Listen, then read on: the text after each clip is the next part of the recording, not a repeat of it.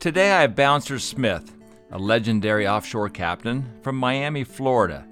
His awards and accolades are lengthy, highlighted by a Lifetime Achievement Award from the Billfish Foundation, and was inducted into the IGFA's Captain and Crew Hall of Fame. I've known Bouncer for years and have always cherished being in his presence. Here he is, Bouncer Smith.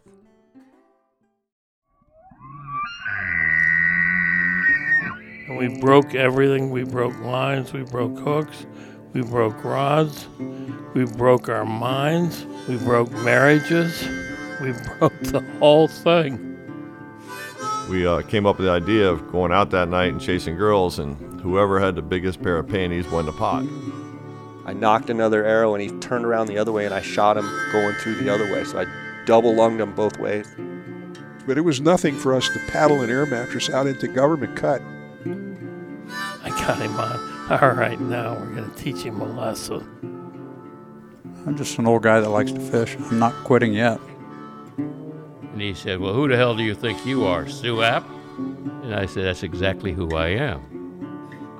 Life's journey to the grave should not be one arriving with a pretty, well-preserved body, but rather skid in broadside in a cloud of smoke, thoroughly torn out, thoroughly used up, proclaiming wildly, wow, what a ride. There's something fishy going on here.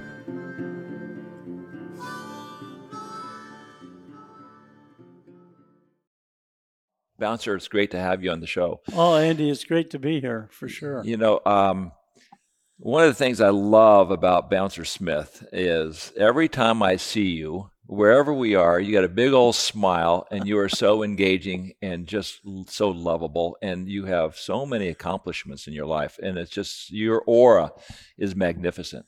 Well, it's kind of like you. I mean, look how well-known you are in two circles. I mean, come from breaking your legs all the time to breaking fly rods all the time. Right. We've both been blessed. I mean, we need the luckiest of lives. All your life, you've either been on the best snow ski locations or the best fly fishing locations. All of my life, I've lived in one of the greatest destinations in the world.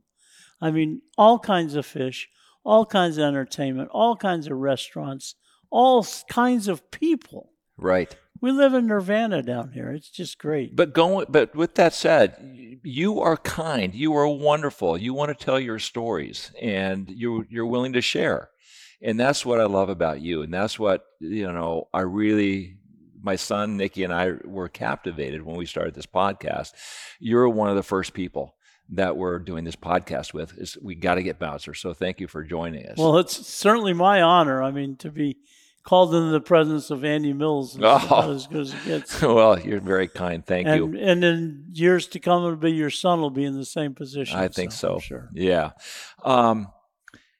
We are in the IGFA Hall of Fame. This is the library, the Hemingway reading room.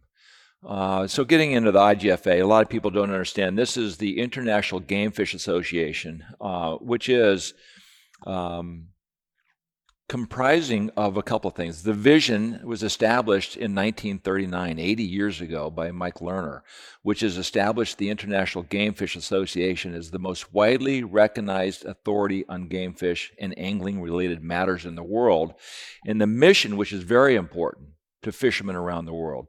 The IGFA is a nonprofit organization committed to the conservation of game fish and the promotion of responsible, ethical angling practices through science, education, rulemaking, record keeping, and recognition of outstanding accomplishment in the field of angling. This is the pantheon of fishing.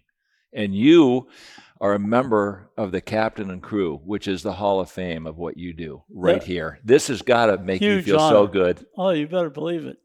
The IGFA has the IGFA Fishing Hall of Fame, which has been around for, probably 25 years now.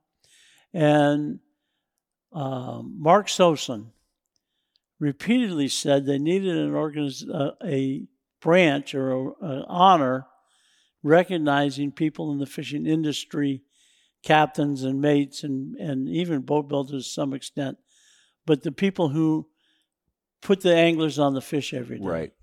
And Mark Sosen was the driving force behind it, and Skip Smith picked it up.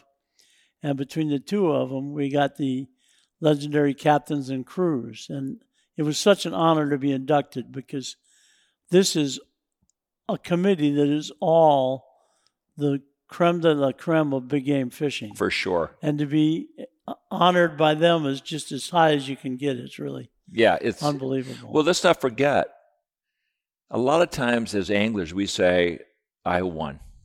And you see it in golfing now. A lot of the golfers are saying, we won, we did this. It's all we. It's all encompassing the family, the wives, the children, the managers, the trainers, the caddies. It's a team. Oh, yeah. So I think for a long time, which is what you're basically stating, is that these guys that catch all these fish, they were not going to catch them without you. It's a team sport. Right.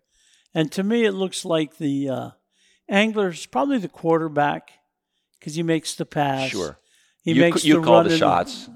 I pick the place. Right. My co-captain, and most of the times you have a mate on the boat, but I have a young man with me. I call him my co-captain because he's far beyond any mate that I've ever seen. But he decides which lure it's going to be, or which live bait it's going to be, or which fly it's going to be. Which rod's going to be picked up is decided by that guy that's right there next to the angler, much like a caddy works with a golfer. Well, let me ask you this. Was there ever an issue where I'm sure it was very difficult for you initially to give him the power to decide the bait and the tactics, because forever you were the guy. Well, actually, for 20 years, I didn't use a mate. Right. I did everything myself, but my boat got bigger, my body got older, and I needed somebody to help me out. And yes, when A.B. started working for me, A.B.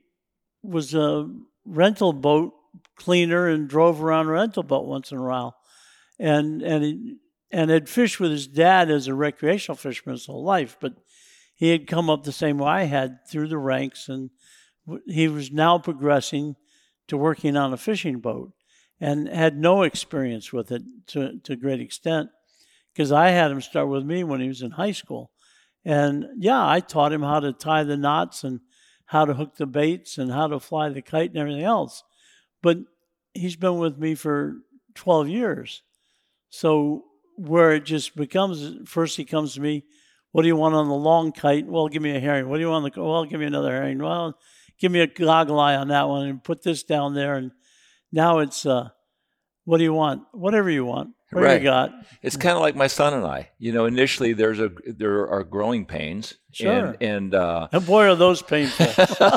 15 to 18 years old. Oh my God! You each had a baseball bat in your back pocket. We have yelled at each other so often and so much, but now he's better than I am.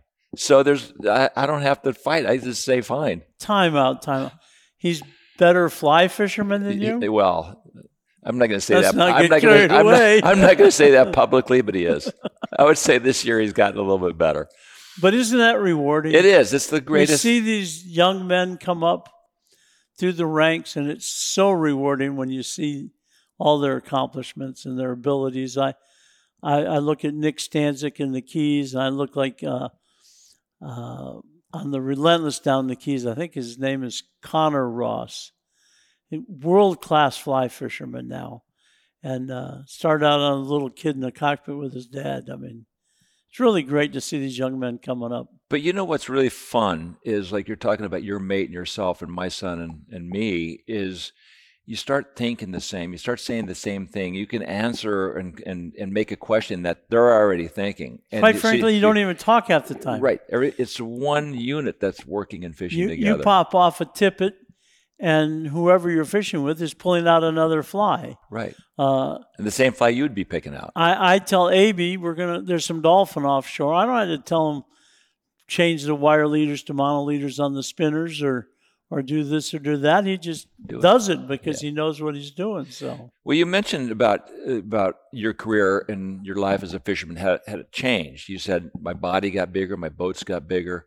Have you ever thought that, God, I want to catch a fish bigger than me? Do they make fish bigger than me? So the question is, hopefully it's not sensitive, but you've been a big man, and what's really admirable about you is you're a big man, but you have never given up that offshore chasing fish and fishing aggressively, fishing hard. I think you're a true testament to the will to win and the will to live large and fish large, because you're a large guy. And a lot of No people, doubt about that. and a lot of people might have, taken a step back. But have you always been a big man? I have had weight issues my whole life. And there were a couple of times where I was lucky enough to get in the right program. And one time I weighed 350 pounds and I got down to 175. Did you feel skinny when you were 350? No, but it didn't slow me down. I mean, No, I'm just making fun, I obviously. worked by myself back then, and I would dance around the boat like there was nothing to it, throwing the cast net. I would drive the boat, mark a school of bait, run up to the bow, up on the forward deck, throw the cast net, run back, take the boat out of gear, and so forth. At 350 pounds, and think nothing of it. Right. Run up on the bow, throw the anchor, pull the anchor with 500 feet of rope 10 times a day. I think No nothing problem. of it. So when did But that doesn't change? work anymore. At what point did that change? Well, what really started the change, and maybe I should blame it, but there's no really place to blame it. In the year 2000, Dusky came out with a 33-foot center console. The biggest thing they ever made was 25 and a half. And I ran one of those for 20 years. Well, they came out with a 33-footer. And the 33-footer was a whole lot more running around to get from the steering wheel to the rod, to the other rod, to this, to that. And I just said, this is too much. So I hired my first crew member. And then it was a lot of me giving directions instead of running around. So you stopped burning calories. You were not moving quite as much. Yeah. And then getting older, I mean, I'm 71. Wow. And I've never said it in public before, but when I was 30, I said, God, I don't think I'll make it to 40 because I'm so overweight. My son was born when I was 32, and I says, God, I just want to see my son graduate from high school. And he graduated from high school, and I said, God, I'd just like to see him graduate from college. And every decade it's been, well, this is the last one. You can A.B. Raymond, I tell him every week, he's going to own the business in 2 years. There's nothing left. But the body just keeps going. I mean, when God made me, he made a very efficient fuel consumer. My body gets 500 miles to a gallon. You're lucky probably if you get 5 miles to a gallon. Right. My body, just everything that I eat turns to body mass. And I looked at a Krispy Kreme sign on the side of I-95. You gained 5 pounds? 6. Well, congratulations. But, I mean, this is a testament to your will, well, your passion to live the life that you've always wanted to live. It's a double-edged sword. I am honestly ashamed of my physique every day, but I'm also very proud of the fact that I can be an inspiration to other kids, or male or female, that can't control their weight, that they can still do great things in life. I mean, I've never met my press agent, but he is absolutely phenomenal.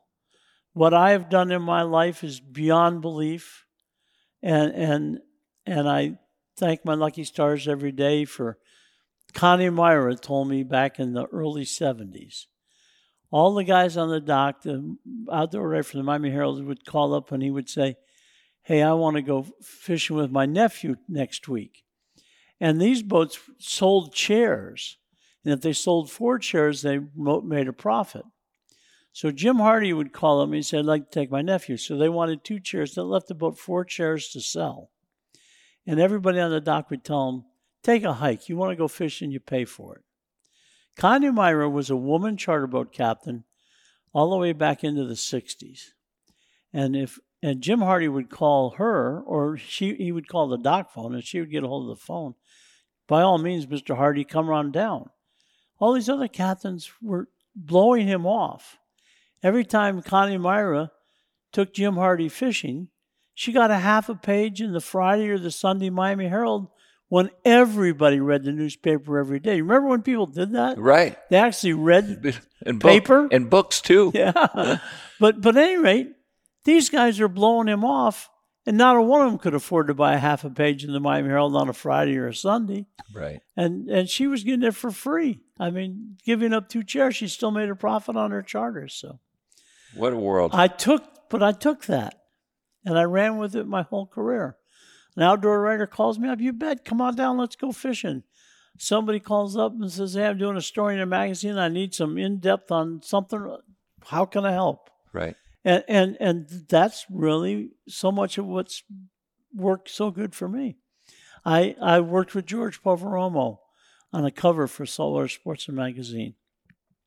I started on radio on a full-time basis in 1984. I started doing occasional radio spots in 1973. And I had a great rapport with all the outdoor writers. So when I went to Dusky Boats and sat across the from Ralph Brown, I says, I want a new boat. I bought a used Dusky. I says, I want a new boat. I figured out everything I wanted on my boat. I pushed that across the table to him. He pushed the number back to me. It was like, make me an offer I can't refuse. And I've owned a Dusky ever since. And they're phenomenal boats. And I've had other major boat builders come to me and say, what this industry needs is product loyalty. But if anything ever goes wrong, come see me. Yeah. Because, product loyalty is very, very important. But when other companies come and say, hey, it's so great that you're doing that. So if something goes wrong there, come and see me.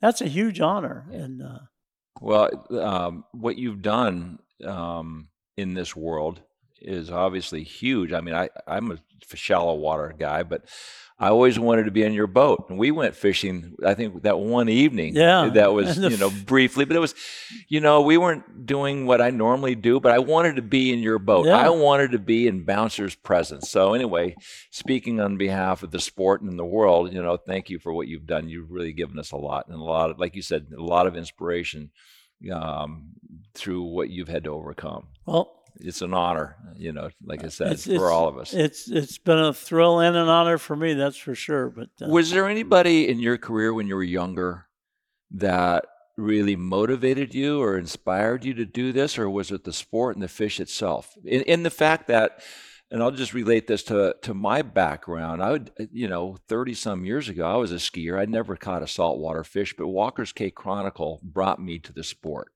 And the fish of my choice became a tarpon. So it was kind of like flip and tarpon. Did you ever have anybody or any images in your head when you were a young kid that's what you wanted to gravitate to? I can't put a name with the person. But first of all, my dad had 4 children, 2 girls and 2 boys. And every single weekend was one day for home and garden, and one day for outdoor recreation. Outdoor recreation might have been shelling the beaches of Marco or Sanibel. It might have been snorkeling at Fowey Rocks Lighthouse. It might have been trout fishing at Flamingo. It might have been head boats out of Miami, or we were lucky enough that a couple of his co-workers had 21-foot kit boats, which were Chris Craft and Owens built them, and they had a single gray marine gas engine in them, and they went 6 knots, and we would go out Haul Over Inlet and go troll for dolphin with Japanese trolling feathers. But I started out there. So my dad was my biggest inspiration. But we went to Isla Morada, probably I was 15. I went down there with a bunch of school buddies. And we went into places like Bud and Mary's and stuff. And you saw these guys with a deep, dark tan and raccoon eyes, and they were carrying around a fly rod, and they were talking about how the fish were solid on Buchanan, or the bonefish were really good in downtown Isla Morada, or this or that. God, that's what I'm going to be. And that was when I was in high school. That's all I dreamed of, was being a flats guide in Isla Morada. And I actually got to try it for a couple of years, and it was really, really thrilling. But by then I was spoiled. I love tarpon. That's my very favorite fish. Even more so than sailfish? Oh, yeah. Yeah. Number one is Is tarpon. tarpon. But I also love sailfish.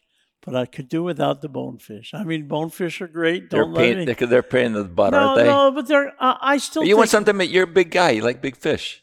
Well, not only that, but bone fishing was a whole lot of hunting, and there was a lot to be said for bonefish. And I still take people bonefishing today on my 33-footer.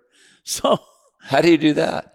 I got a couple tricks up my sleeve, but my proudest moment in recent history, my nephew, who's always done all of his fishing with me, and my sister, his mother, of course, who loves to fish.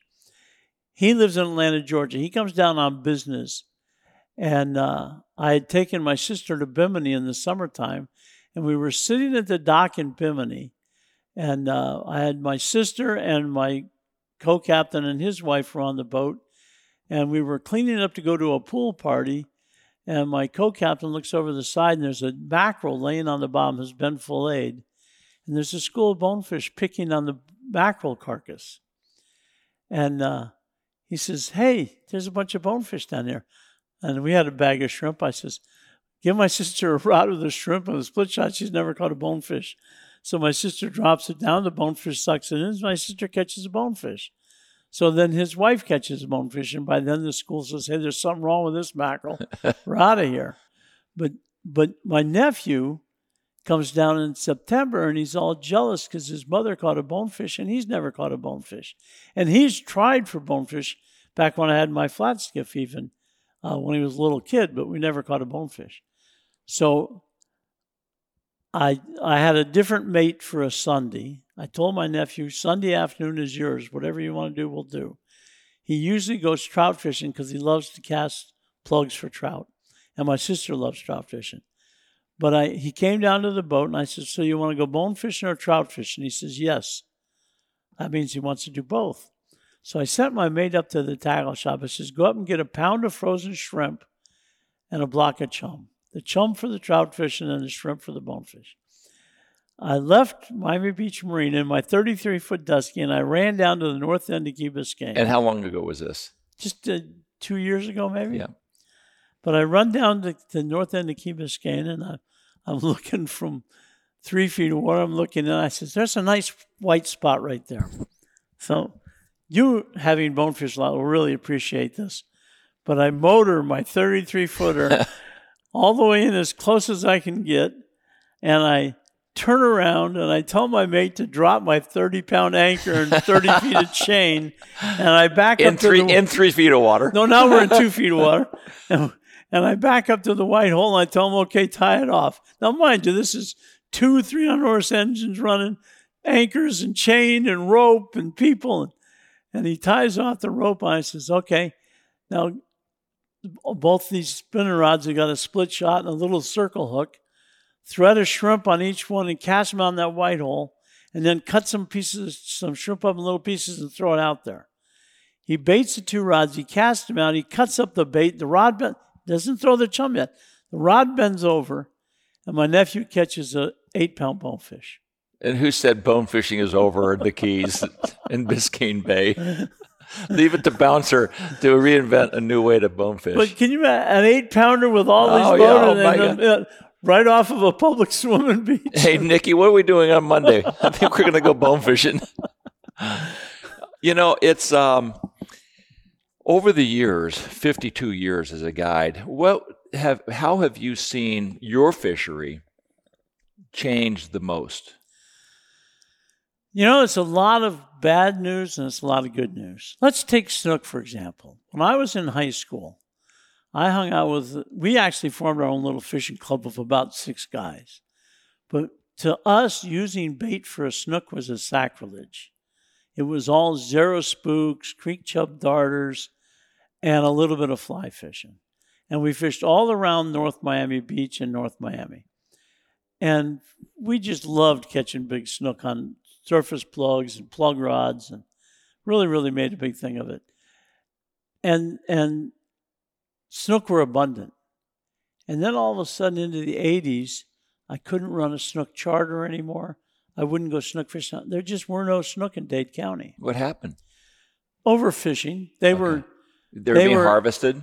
well, that was against lot harvesting, but they were accidentally netting them along the beaches in Palm Beach and stuff, which if in all populations of whatever it is, there's a center point, I slip in my, but a window? Center of population. Okay. And on the east coast of Florida, the snook epicenter is that Stewart, Fort Pierce, Jupiter area. Right. And if the snook population is declining, all the snook will be right there. If the snook's population is healthy, you'll see them spread down to Miami into the Upper Keys, and you'll see them spread catching them up in Daytona Beach now, when we've had warm years year after year.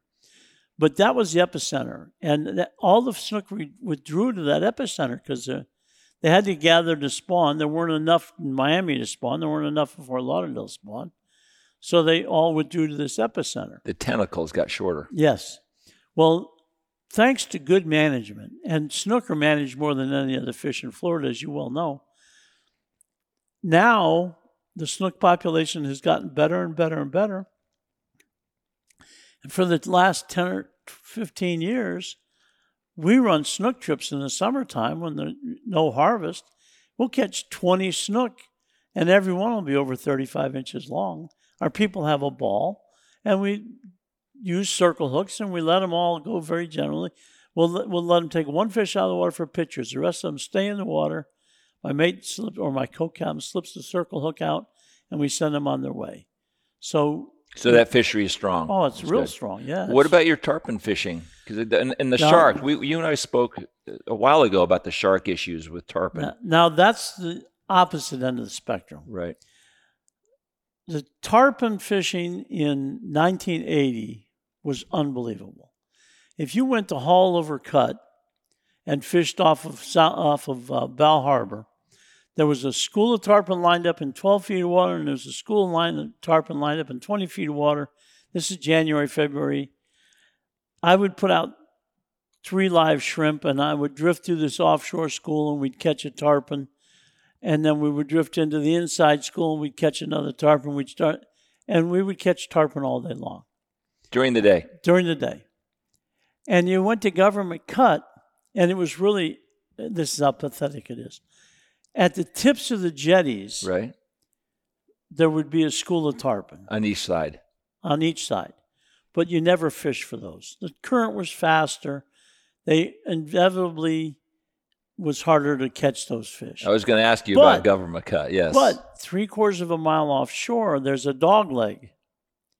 And that dog leg would be so full of tarpon that in my flat skiff in the 1978, 79, I could look over the side of my boat, and it was just tarpon, all the way. You can see them up on the surface? From the surface as far down as you could see. Now, that dog leg, was that a sandbar, so the water depth changed? Well, no, the dog leg was dredged. Okay.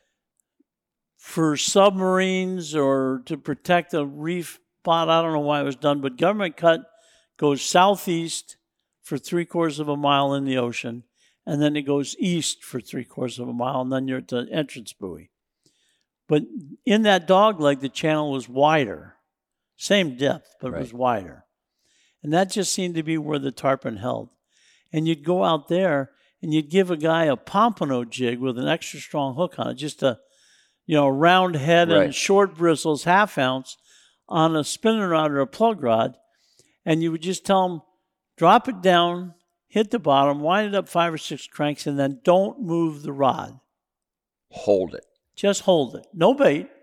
Just hold it. Just the jig. Just the jig. And in no time, you'd have a tarpon on. No kidding. And if you had somebody that wasn't a very good fisherman, well, they couldn't hold the rod still, then you just put a shrimp on the jig, and then it would be sinking, and they have a tarpon on. But in the early 80s, they put a lot of controls on netting kingfish. And the commercial fishermen went to netting sharks up in the Daytona to Jacksonville area. And the head of the Florida Marine Fishery Commission at the time, I think it was McMasters, lived on the beach up there. And he was a morning beach hiker or walker or gut runner or whatever. But he would run down the beach and he'd have to go around this tarpon and jump over that tarpon, around this tarpon, all dead laying on the beach. Because the guys were netting sharks. We're netting tarpon. Were killing tarpon by the hundreds. And after they stopped that process because they were also netting turtles. But the bottom line is there has never been a school of tarpon in that dog leg of government cut since. Why were they netting sharks? To sell. You know, that's a big problem today. Sharks have been harvested commercially in Florida since back to World War I at least, because shark liver was full of vitamins and there were no synthetic vitamins. So they were killing the sharks to process the liver to get the nutrients out of the shark livers. And there was a little bit of market for the skins and a little bit of market for the meat. And then as time progressed, they were marketed for their skins and then a little bit for the meat and a little bit for the liver. And just the charter boat industry, that you would have 60 charter boats on the coast of Florida that were promoting shark fishing every day, targeting hammerheads and tiger sharks and sandbar sharks and so on and so forth. And there were still there were sharks around. Everybody that commercial fished for sharks caught all the sharks they wanted. The charter boats, generally speaking, would run like out of the Castaways Motel or then haul over. They would run a 4-hour half-day trip, 3 hours. They would troll around or live bait or whatever it took to entertain everybody on the boat. And then by that point, they knew which person on the boat was most interested in having a shark mounted. And then at 11 o'clock, they would drop a shark bait down to the bottom. By 11:30, 11:40, they'd have the shark in the boat and be on the way back to the dock. Do you think a lot of that inspiration or desire to catch a shark came from the movie Jaws? Oh, no doubt about it. Yeah. Definitely. But the bottom line is that we had this shark commercial industry up until just a few years ago. And then they shut down almost all harvest of sharks. Almost everything's protected. Yeah. You can't target a bull shark because you might catch a tiger shark, and the tiger shark you're not allowed to molest, and so on and so forth. So shark harvest has gone to nothing. And now, from what I understand, you can't go out on the reef and catch anything without it getting shark bit. It doesn't matter what you target. Or where you are. You go to Palm Beach. A buddy of mine went to Palm Beach this time last year. Really good fisherman. He's fishing on a private boat. In the course of the day, they hooked 3 sailfish and a white marlin. All 4 fish were eaten by sharks. Guys hook wahoo, kingfish, blackfin tunas, bonitas. They have a very hard time landing anything that isn't shark bait. Right. And what about, I saw in your on the internet, the mako that ate one of your sailfish? Well, makos have eaten sailfish forever. You ask Guy Harvey, he'll tell you. Right. You want to go find a mako, go find the biggest population of sailfish, because there's going to be makos following them. Right. And we've always seen a periodical mako. But what was neat about that was that a guy had a top-of-the-line phone camera in his hand. He'd been videotaping the sailfish jumping, and then he had just put it on standby. And my co-captain, A.B. Raymond, says, something's going on with your sailfish there. I think something's chasing it. And he activated the camera. And 3 seconds later, here comes a mako with the sailfish crossways in his mouth. I mean, sad for the sailfish, but what great footage. Oh, my gosh. So how do we rectify this problem? Is there a way? It's a pendulum. We've all seen pendulums. And I don't want to leave the problem first, because I tarpon fished extensively from the late 60s to today. up until 2008, I never even considered a shark problem with my tarpon. I never lost a tarpon to a shark before 2008. And how many do you lose on an annual now basis? We've completely changed our approach to tarpon fishing. Now our tarpon fishing thought process is if you want to catch a tarpon, we're going to go out, we're going to hook a tarpon, we're going to fight it on 20-pound tackle. And as soon as you've seen it clearly and we can break off the leader, we're going to let it go. So we used to fight every one of them to the boat until they could reach down, hold them by the lower jaw, and we would take a picture of them. Right. Now it's as soon as we can release them, we're going to release them. Because if we don't, they're going to die. The shark's going to eat them. They'll get bit. And for that matter, we may not be able to catch them before a shark eats them. I mean, and how crazy is it when a bull shark bites the tail off of your tarpon, and by the time, and the mate doesn't even give you a chance to take a picture, which I chewed him out for. You might notice it wasn't the co-captain, it was a mate. But he unhooks the half a tarpon and lets it go before I even get to take a picture of it. And before it drifts from me to you, a hammerhead eats the rest of it.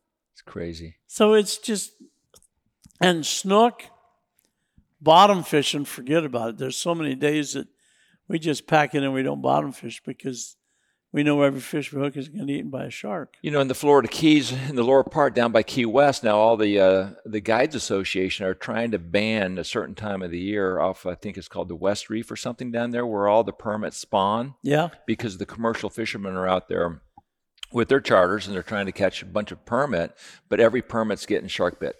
So now they're trying to, like that certain time of the year, say, look, guys, let's just leave this reef alone because we're going to kill a bunch of permit. Well, we have the same thing on the Dr. Millie off of the Dade-Monroe County border practically.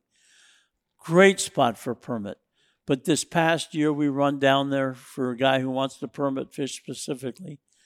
And it's a flat, calm day, and my co-captain's standing up on the anglers are in their 70s, so they're standing behind him down in the cockpit, but he's standing up on the bow, and he's saying, okay, 150 feet this way, and I edge up that way, and he throws a crab in front of the school of permit, and as soon as the line comes tight on the permit, the bull shark comes rushing in to eat the permit. And we did that 2 or 3 times. I said, that's it, we're out of here. We're not doing this anymore. Well, I mean, there's 100 permit, and there's half a dozen bull sharks 50 feet behind them. And as soon as a permit tenses, the bull shark attacks him. That's crazy. And like you say, the worst criminal there is the guy that comes back to the dock and he says, man, I had to hook 10 bottom fish before I landed one. The sharks kept eating them. Well, that's 10 groupers you killed to get one for dinner. You exceeded your limit by 9 or 10.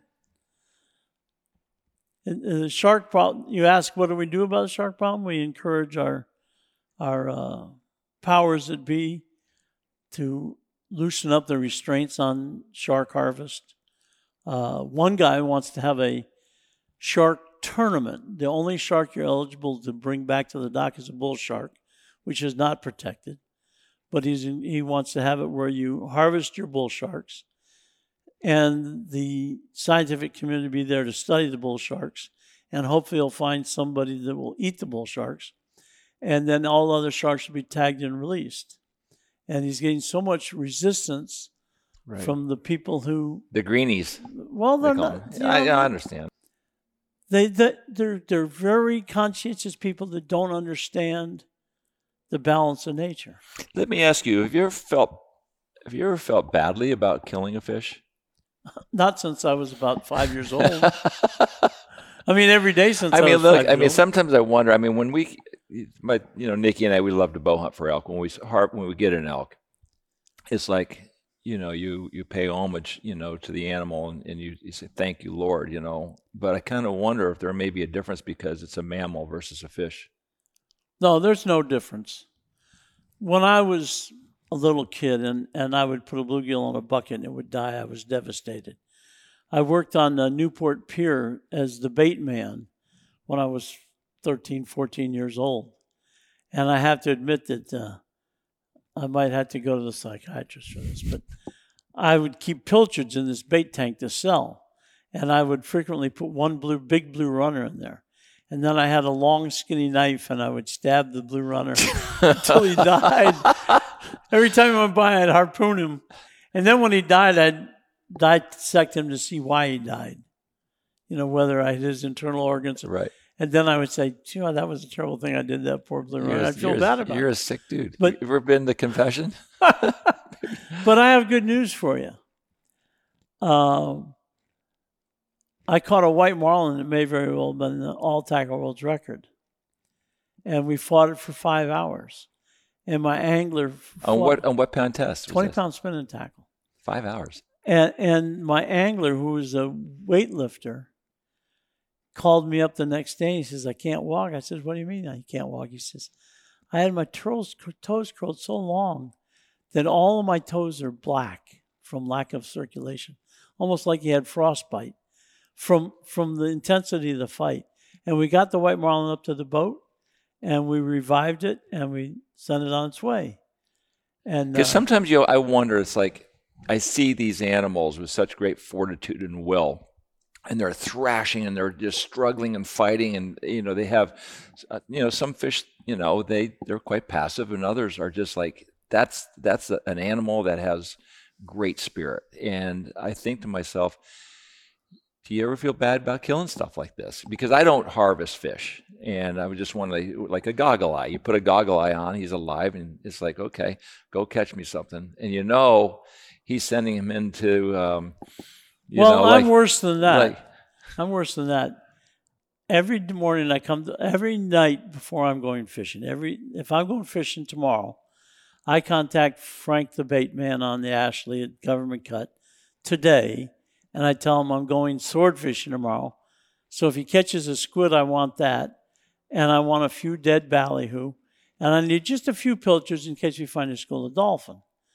But I always buy $40 worth of pilchards. Sometimes they're an inch long, and they're great if we get into Spanish mackerel. Sometimes they're 5 inches long, and they're great shellfish bait. But $40 worth of pilchards, when you buy them every day, is a lot of pilchards.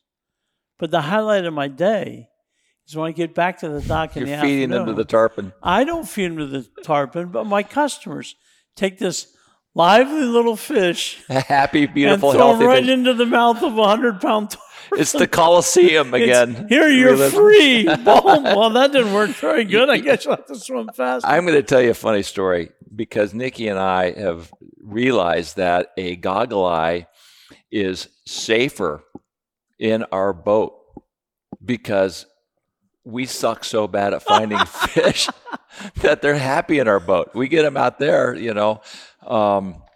we used to go offshore fishing. We get seasick. So we buy, I got a Twin V, learn how to fly kites, dunked a few kites. But we get out there, and we get a goggle eye out there, get two out there, and we ended up catching a sailfish or two at one point. But we always got so seasick. It's like we're out there for an hour, and I'd look at him, and he'd look at me, and we're trying to assess who's getting sick first, right? So we're out there. We bought a dozen goggle eye. We put one out, and it's not out there 15 minutes. I look at him, and he looks at me, and now he's throwing up. So now we go back to the dock, and we release 11 goggle eyes at the dock, So the next time we go out, we buy like 3. And then the kingfish bite all of them in half in the first 5 minutes. Yeah, then it's like, let's just go golfing. Sell this boat, stick with the flat stuff. Well, that's an interesting. You talk about that. My co-captain, A.B. Raymond, he was lucky enough to be given a Hogue flat skiff. He and his buddy were, here, you guys use this. I want to keep it around, but I'm not using it, and it needs to be used.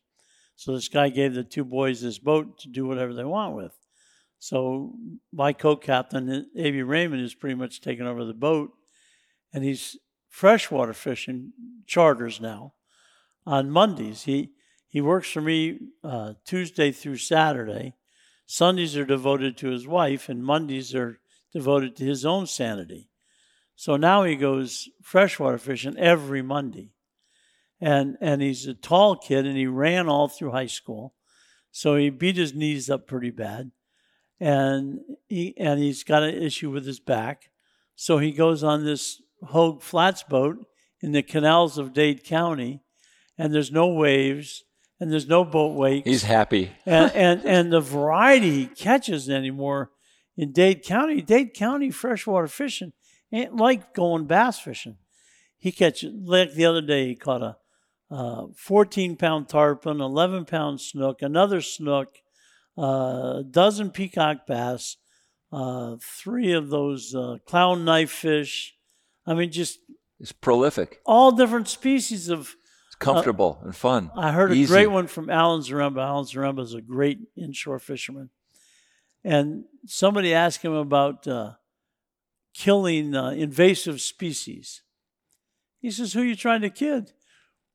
We're not Indians, and that canal was built by a man, so it's an invasive species. I'm an invasive species.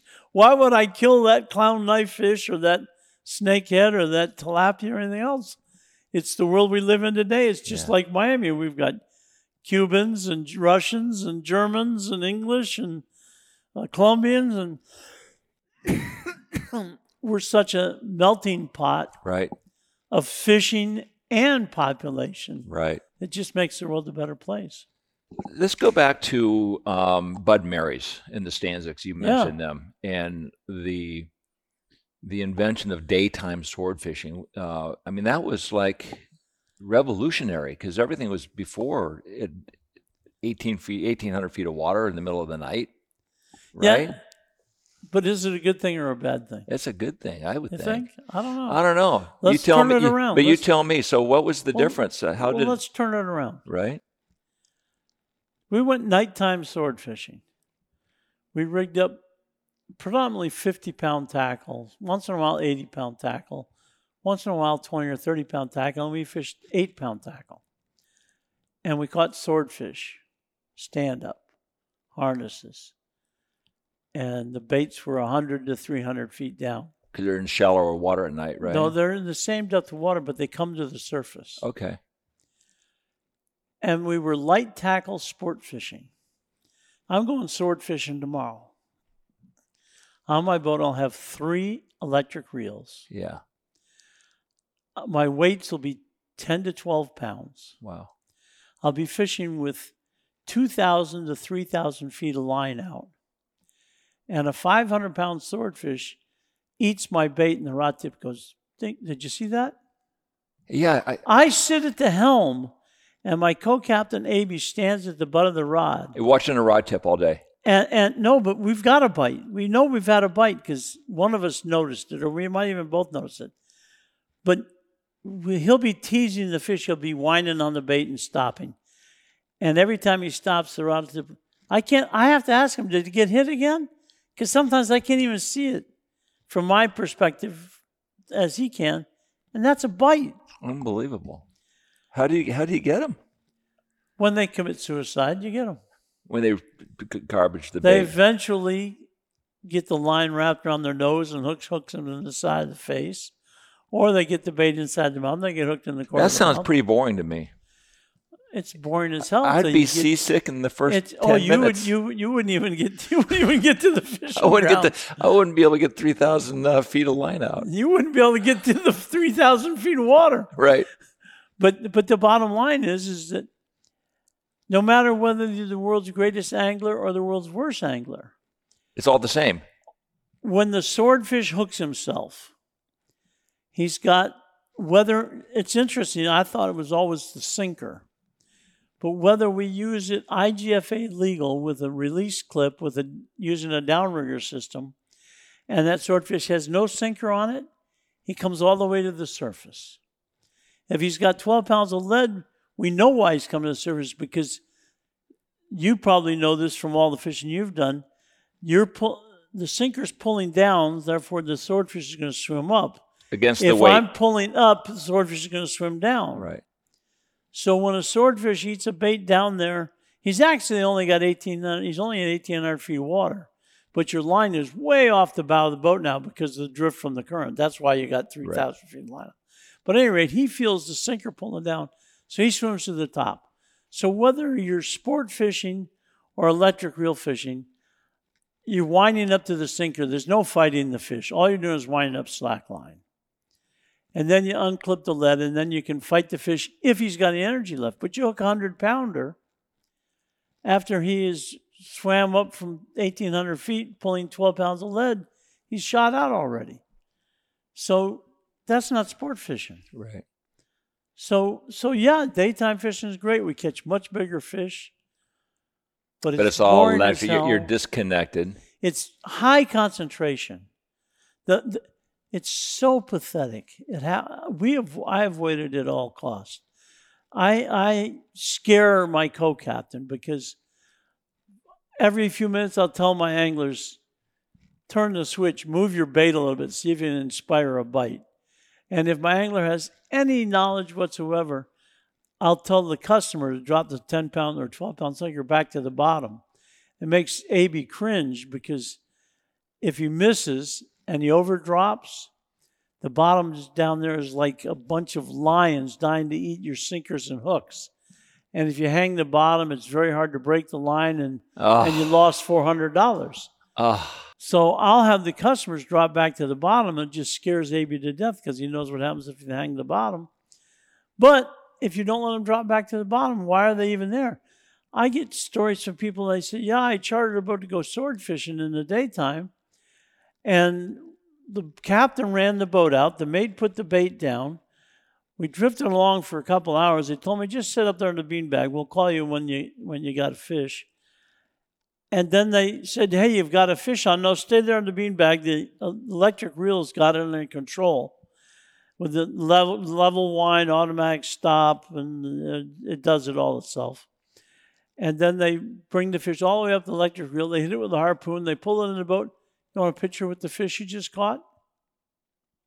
Yeah, that's disgusting. That's like you going fly fishing and watching your guide stand up on the bow or run to the spot, stake up the boat, stand up on the bow. Here comes the tarpon. He throws him a fly, he hooks the tarpon, he fights the tarpon, he brings it in, he lip gaffs it, and he lifts it up on the Andy, you want to get a picture of the tarpon you just caught? That's insane. You got to have the people. We have a strict rule on our boat. When we take the sinker off, we take the motor off of our reel. Right. So now you've got if it's going to get from there to here, you're going to do it. You're going to catch it. Do you kill all your swordfish? You No let way. a lot of them go. Uh, Which ones do you kill? Who decides that? Mostly the customers. Yes, I want one. So if it's a small one, it's okay to take and eat. It doesn't matter what size. Would they take a 500-pound Their home first. to eat? You know what? I killed one with Eric Leach, president of the IGFA, and Herb Ratner. At one time had more world records than anybody. We were world record sword fishing, fly fishing, but we put out 3 baits. Yeah, 3 baits, and then Herb Ratner was fly fishing. And we hooked a swordfish on one of the natural baits. And Herb fought it for almost 4 hours. And he was 63 years old, and he started off for the first hour with no harness, just a belt. And after 4 hours, he says, I can't hold the rod anymore. Mike Leach wound the fish up to the boat in 20 minutes. Here's the biggest swordfish I've ever seen in the water, every bit of 600 pounds. Wow. We put the tag in it, and we cut it loose. Good for you. I've regretted it ever since. And The why? odds are that a 600-pound swordfish, after a 5-hour fight, Is going to die. is probably going to die. And at the time, nobody had caught a 600-pound swordfish in Florida. But he's got a chance to make it if he's in the water swimming away. Well, that's the whole thing. And he was swimming away. Right. And if So you don't know. if she spawned one more time, we put millions of swordfish eggs back in the water. So you got to feel good about that. the bouncer smith is an advocate for throwing back everything you can. But the realistic bouncer says, God, the fame and glory we could have had from that fish, and it was at the end of its lifespan, Probably should have kept it. We should have nuked it. But I'm sure glad I didn't kill it. Yeah, no, that's good. And people look at me, you didn't kill it. And by the same token, I had a kid one day from West Africa fishing in the daytime, rod jerks on the bottom. We take the motor off, and he fights the fish from the bottom all the way up. Wow. 400-pounder, put it in the boat. He wanted to keep it. You up for another one? He says, yeah, I think I can do one more. Ran back, dropped the bait again, immediately got another bite. An exact twin to the first fish. As soon as we got it close to the boat, we got a tag in it, and we turned it loose. Still full of energy. My mate took a triple wrap on it and pulled the hook out of it. Still fighting like crazy. And to know that fish is still there is so gratifying. And I've got pictures in my album of 200 and 300 pounds that were tagged and released. The Dolphin Research Program talks about the fish you want to tag are these undersized fish and just barely legal and stuff like that. We tag 30 and 40 pounders. I run a very unique charter boat business. You go to Bud and Mary's, you talk to 10 flats fishermen, and some of them won't even harvest a sea trout. And almost every one of them is a devoted catch and release guy with a couple fish for dinner. You talk to 10 charter boat captains, the big boats, and yeah, I'm going to sell them to this resident or that fish market. They're going to sell everything they can get a hold of. Is that something that you would like to have changed? No. With the offshore guys? No, you can't. And I'll explain to you, but I'm going to brag first. The first year they had saltwater product licenses in Florida, I bought a saltwater product license. I never renewed it. On my charter boat, we never sell any fish. Andy, you're our charter for today. How many fish you want to keep? Oh, I'd like to have 4 dolphin. Okay. I'd like to have 1. Abe would like to have 1. So we're going to kill 6 dolphin. Doesn't matter if they're 40 pounders, 20 pounders, or 2 pounders. The rest of the dolphin we catch, we're going to tag them if possible, and we're going to let them go otherwise in as good health as possible. How many kingfish you want? I don't want any kingfish. Okay, well, we're not going to harvest any kingfish today. Oh, you caught a black grouper at South Season, we're going to tag it and let it go. Oh, you're only allowed to have 1 grouper apiece. No, I can't have a grouper. Abe, you can't have a grouper. So all of our groupers, over 1 per person, are tagged and released. But nothing is harvested to sell. And you should see the looks I get when I tell people that I tagged and released a 50-pound wahoo. I mean, I think I got to be nuts. But it's a lot of income over the course of a year for those guys. About over 50 years. Yeah. But you ethically feel bad about that? You asked me if I feel bad about killing fish? No, about not killing more. But you asked me earlier about do I feel bad about killing a fish? Right. I feel bad about killing almost every fish that I kill or don't kill. I feel bad about the ones I kill. All of our fisheries are overfished. And if I'm going to tell you that you can only keep 10, then I had to be better than you in limiting my own harvest. Right. And you asked me a second ago about charter boats. Let's take Jimmy David as an example. He's got his son is now a world-class big game crew member. His daughter is a world-class mate. His little boy, I don't know what his future is. He's still too little.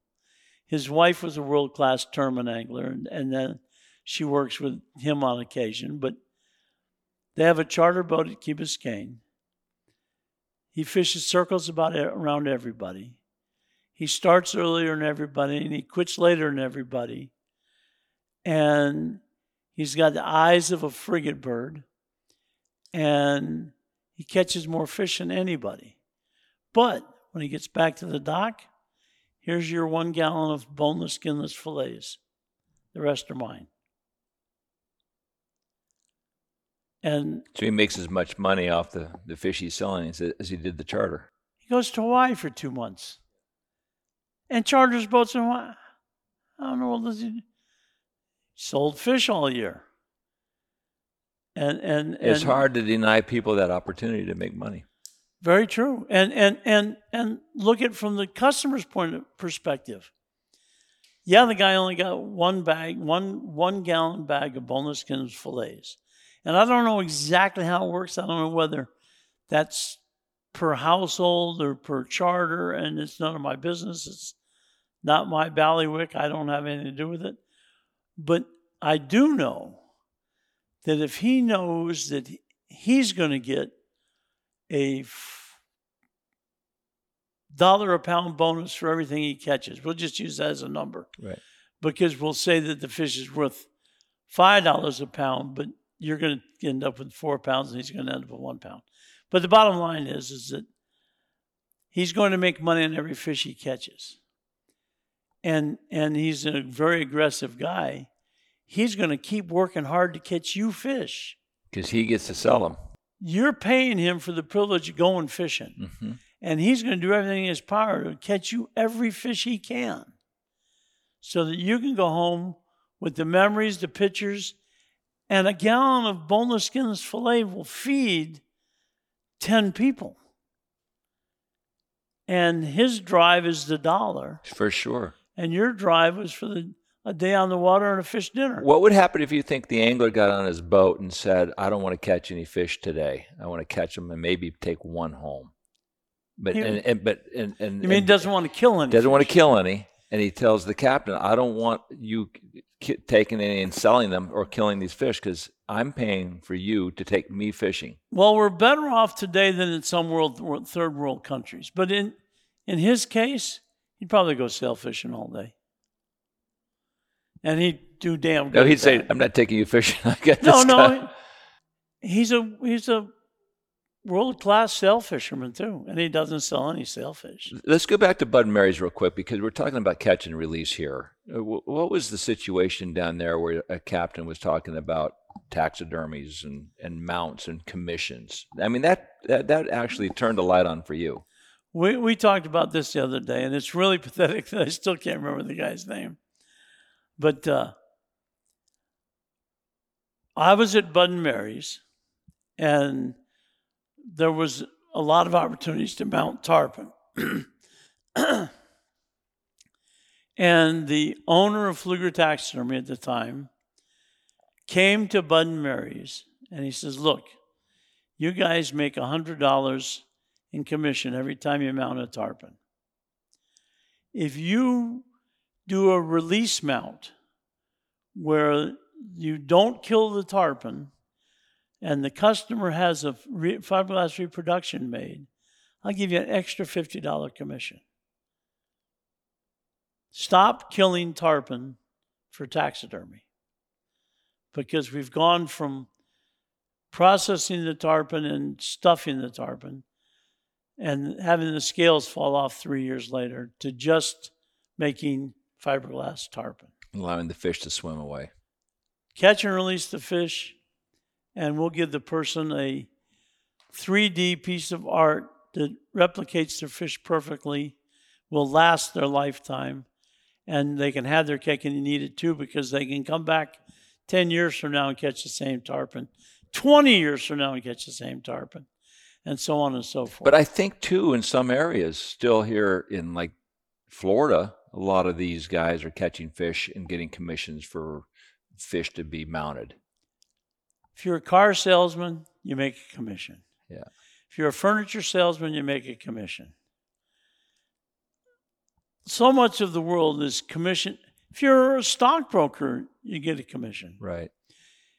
If you're a snow skier, you don't get it. Well, you do get a commission. You get a share of the money. But you know what? at It the would gate. be. You know what would be great though is if the taxidermists were all on board with this, with all the and all the captains, and the taxidermist, gets a rebound towards or gives a rebound towards that captain to inspire these guys to catch and release their fish. The taxidermists today do not want you to kill a single fish. They want all release mounts. if you kill a fish, they may have a situation with your marina where they have to send a truck down and a driver to pick up your fish and haul it off someplace. But as far as I know, they don't even do that anymore. There's no skin mounts. I think everything goes into a dumpster. No, that's not. No, they're not hauling it back to the taxidermy shop. No, it goes into a dumpster. And they send everything that you do today is a phenomenal three-dimensional piece of art, right, that replicates in every detail the fish that you caught, and you can go back and catch it again. It's just this week. We had an amberjack recapture. We tagged it 4 years ago. Oh, how awesome. We estimated it at under 50 pounds. It was 4 years later, it was said to weigh 100 pounds. That's awesome. And you've been around long enough that you've heard all these scientists. You take a 5-pound dolphin. It's been spawning for 3 months already. But when a 5-pound dolphin spawns, it squirts out 100,000 eggs. A 20-pound dolphin, when she spawns, she squirts out 10 million eggs. And she spawns all year round. That's so much life given back to the ocean. So that when you say, yeah, we got enough dolphin for dinner, let's turn that big dolphin loose. You're putting so much potential into the future. Yeah. You asked about swordfish before.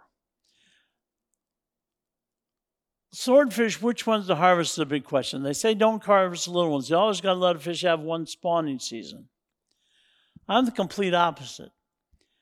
If I kill a 60-pound swordfish, it yields 30 or 40 dinners. Nobody needs more than 30 or 40 dinners. And that fish hasn't lived long enough to spawn. And it might have to be another year before it does spawn. And it's got to dodge recreational fishermen, longline fishermen, buoy gear fishermen, mako sharks, and so on and so forth. If I kill a 300-pound swordfish, she's already spawned for 6 years or 5 years. And she's in prime spawning stage now. So if I let her go, she's already producing optimum yield of eggs. For sure. And she's going to continue to yield. However long she lives, she's going to continue to yield optimum supplies of eggs until she reaches old age. So letting her go is much more valuable. For sure. Than letting go a swordfish that hasn't had a chance to spawn yet. If you could go anywhere in the world to fish, where would you go other than what you see here right now? My first answer is Panama. Why? Blue marlin, black marlin, roosterfish, Cubera snappers, wahoo, a plethora of a variety of great fish. My second answer, and it might be my first answer I really searched, would be Western Australia. Not Eastern Australia with the giant black marlin and stuff, but northwestern Australia. Little baby black marlin, baby blue marlin, sailfish, and a plethora of other species. And then, this is a joke that I tell every day anymore, but I might be inspired to go to one of these places with all the giant GTs. Oh, yeah, I've caught those. But, Andy, you've caught them? Yeah. Did you know we have golden trevallies right here? I didn't know that. Well, you don't call them golden trevallies. You maybe like most people do. Oh, it's just the Jack Crevalle. Oh, I love Jack Crevalle's fishing. But you know how many people cuss Jack Crevalles? I love them. And they should be called golden trevallies. Oh, my God. They'd be so popular. They are. They are just like them. It's amazing the perspective of fish. You know what? You're absolutely correct there, because we have some monster fish up by Jupiter area on a west wind, and it's calm out there. You look out and you see a half acre of shimmering, yellow gold. Yes.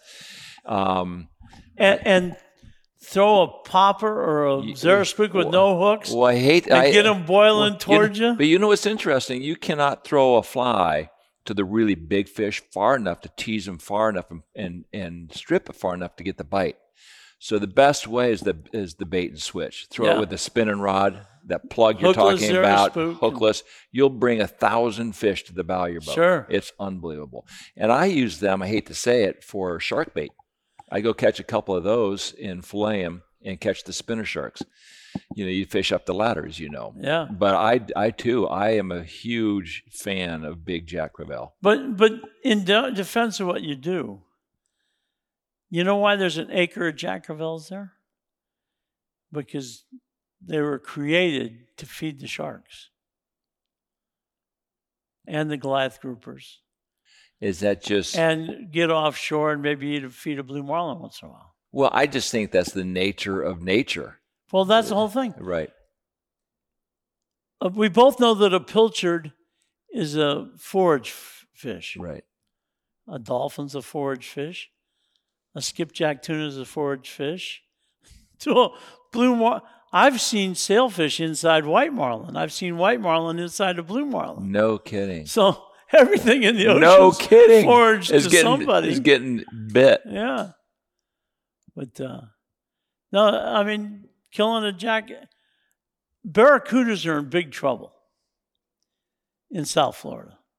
The population is severely depleted.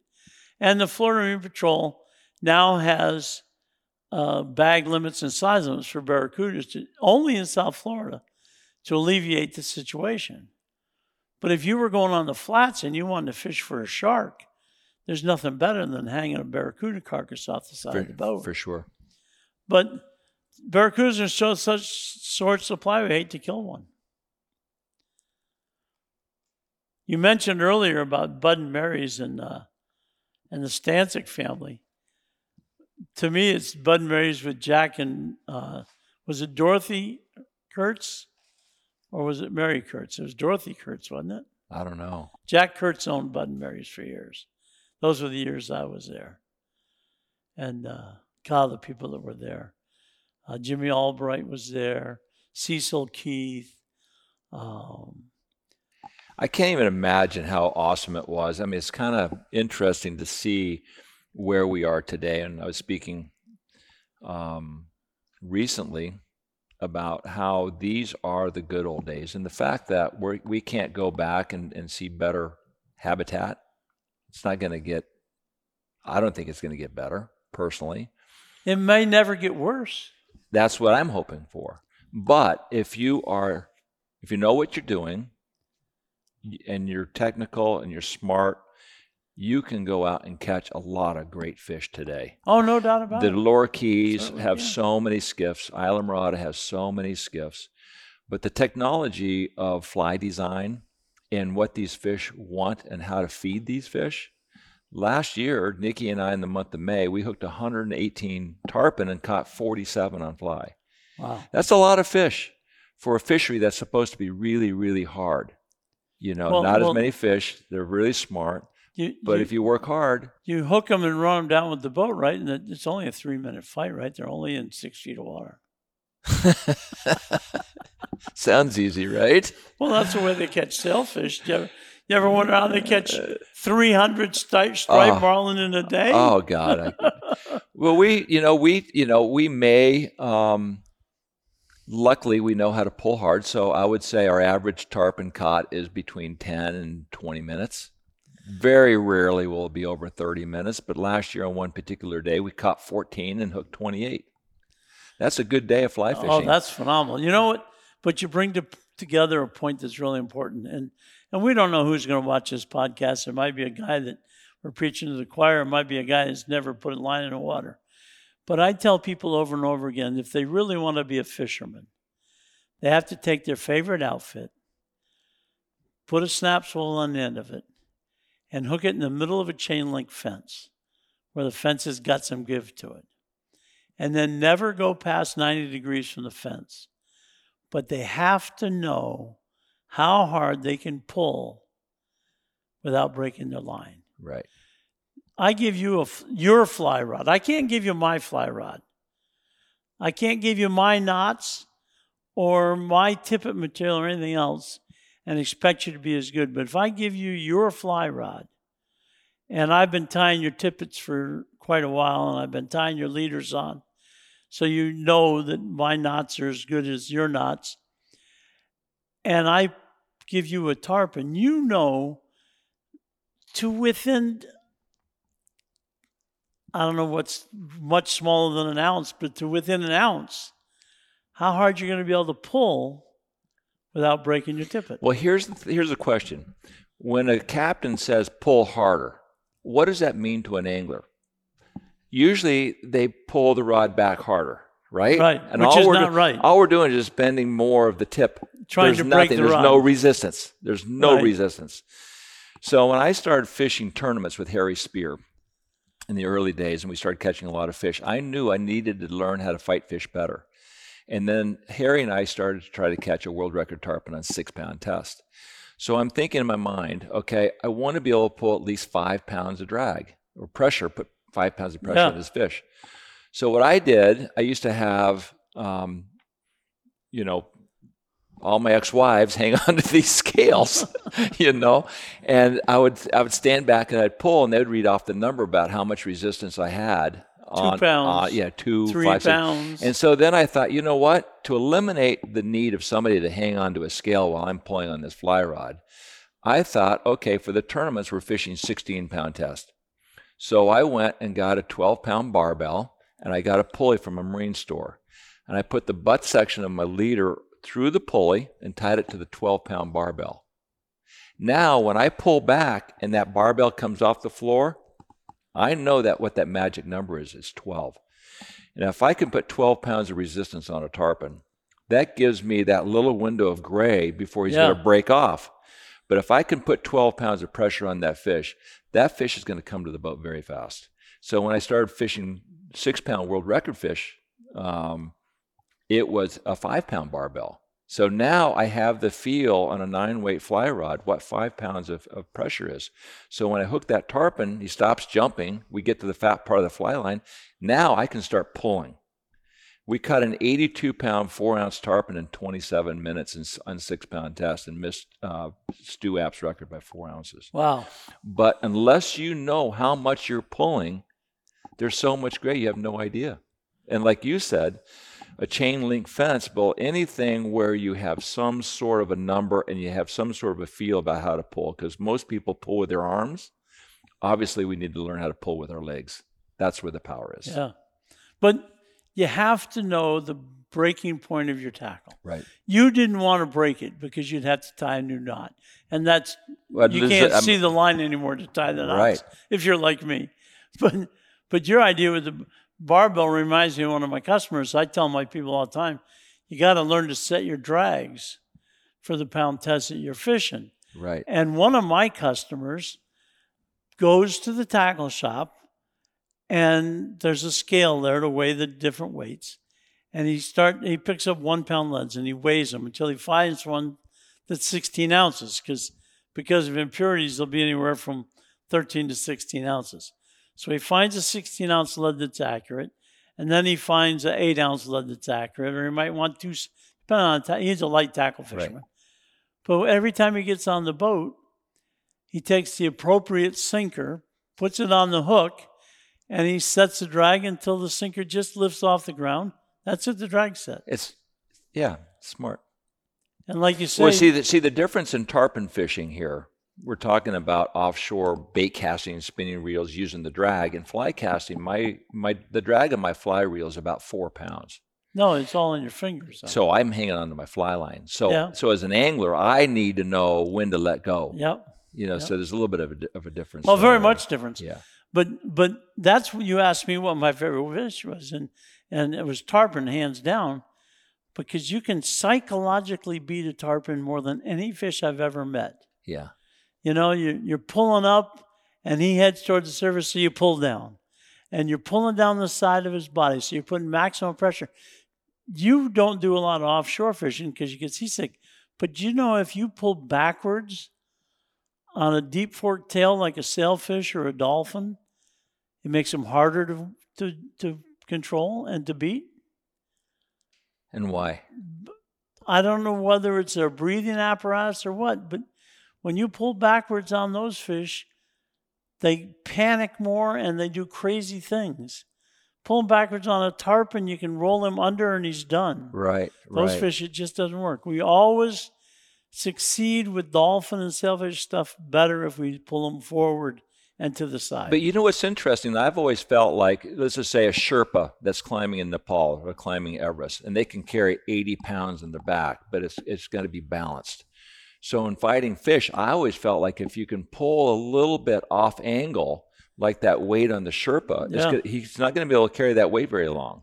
So I'm thinking with a fish, if you can pull to the side just a little bit, pull up, always change that angle, that weight is going to mess that fish up psychologically and also the physicality aspect of it. No doubt about it. It's what is great about fishing. And you talk about tarpon. You've been tarpon fishing 30 years. You're trying to fool the same fish you fooled the first time you went tarpon fishing. Yeah. And that takes a lot of doing. I mean, they're smart now. When I was doing it, the fly racks were full of 120-pound shock tippets. And what are you using now? 40. Down to 40. We catch a lot of fish. We caught 140, 150-pound fish this year with 40-pound shock. And the reason you can do it is because a lot of the flies that we're using are little 1-0 hooks and worm flies that are on the surface. So a lot of these fish will slide up and they sort of like bite the fly. They sip it. And a lot of the hooks get caught right in the upper lip. Whereas if you have a fly that might be a little bit deeper in the water column and they have that voracious bite and they turn, and the hook gets a little bit deeper, you have all the abrasion and the wear and tear on the lip. So I figure if it's calm, clear water, that lighter shock, you're gonna get more bites. No doubt.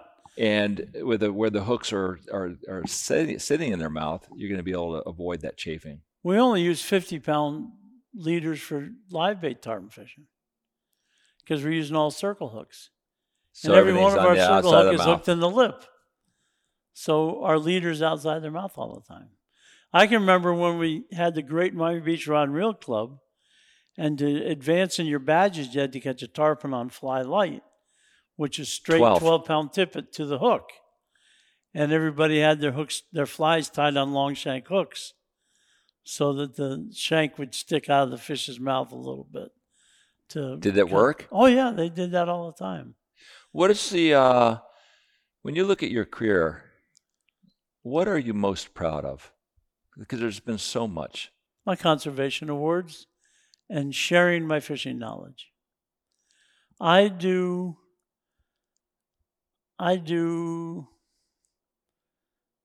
at least 6 to 10 tackle shop seminars a year. I speak at least 6 to 8 tackle fishing clubs every year, if not a little bit more than that. I'm on the radio Saturday morning for 10 minutes twice every morning, and it's all what's biting and then how are we catching them. How do you rig for that? But I've always shared my knowledge, and I've always felt that if I give them too much knowledge, they won't be able to absorb it all. So I'll catch a fish still, but the conservation and the sharing of knowledge. Well, let me ask you this. It's kind of an interesting question in the fact that we've got a friend. He's in the fishing world, and he is up in Apalachicola area. And he says, I don't own the ocean or these spots, but I do own the intellectual property of that spot. And with that said, he feels like he can go to that spot, and if anybody's there, he can actually bully them out of there. What do you think about intellectual property and that whole concept? It's right over my head. What is intellectual property? Let's just say you develop fishing in a certain spot, and it's your spot. And nobody else can fish there because you found that spot and you figured out how to catch those fish. Well, I can only compare that to two situations. Generally speaking, even if I showed you the spot, you beat me there, it's yours for today. I'll be back there tomorrow you can only fish on Sunday. I'm going to fish Monday through Saturday there. And that's fine with me. I showed the guy where the spot was, and I see my crew members get upset about a guy in a spot that I showed him, and he's abusing it. He's there with his boat now. Yeah, and he's abusing it, but it's wrecked already anyway by other people. But at any rate, the other end of the spectrum is, we'll say that there's 6 frequent tarpon guides bait fishing in Dade County. And we go to the corner of this controller here, and I drift by, and number 2 drifts by, and number 3 drifts by, and number 4 drifts by, number 5 drifts by, number 6 drifts by, and now I'm all the way out here, so I come around and I drift by. And this works great. And some nights there's only me, some nights there's 3 of us, and some nights the 6th rotation is too many boats, and I'll go find someplace else to fish.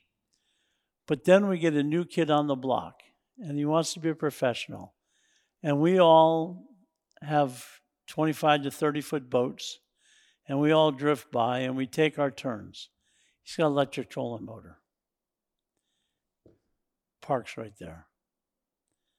I'm going to pull up and I'm going to say, hey, listen, everybody's drifting by, you got to drift by. The procedure, you just messed up the rotation. You took it from 5 guys or 6 guys having access to the spot to you owning the spot. Right. That ain't going to work. Right. What do you say to that person? We tell them, you got to drift like everybody else or go find someplace else to fish. In that calm of a voice? No. Maybe the first time. Right. And then he cuts my fish off. Then I'm not kind at all. There's another bouncer.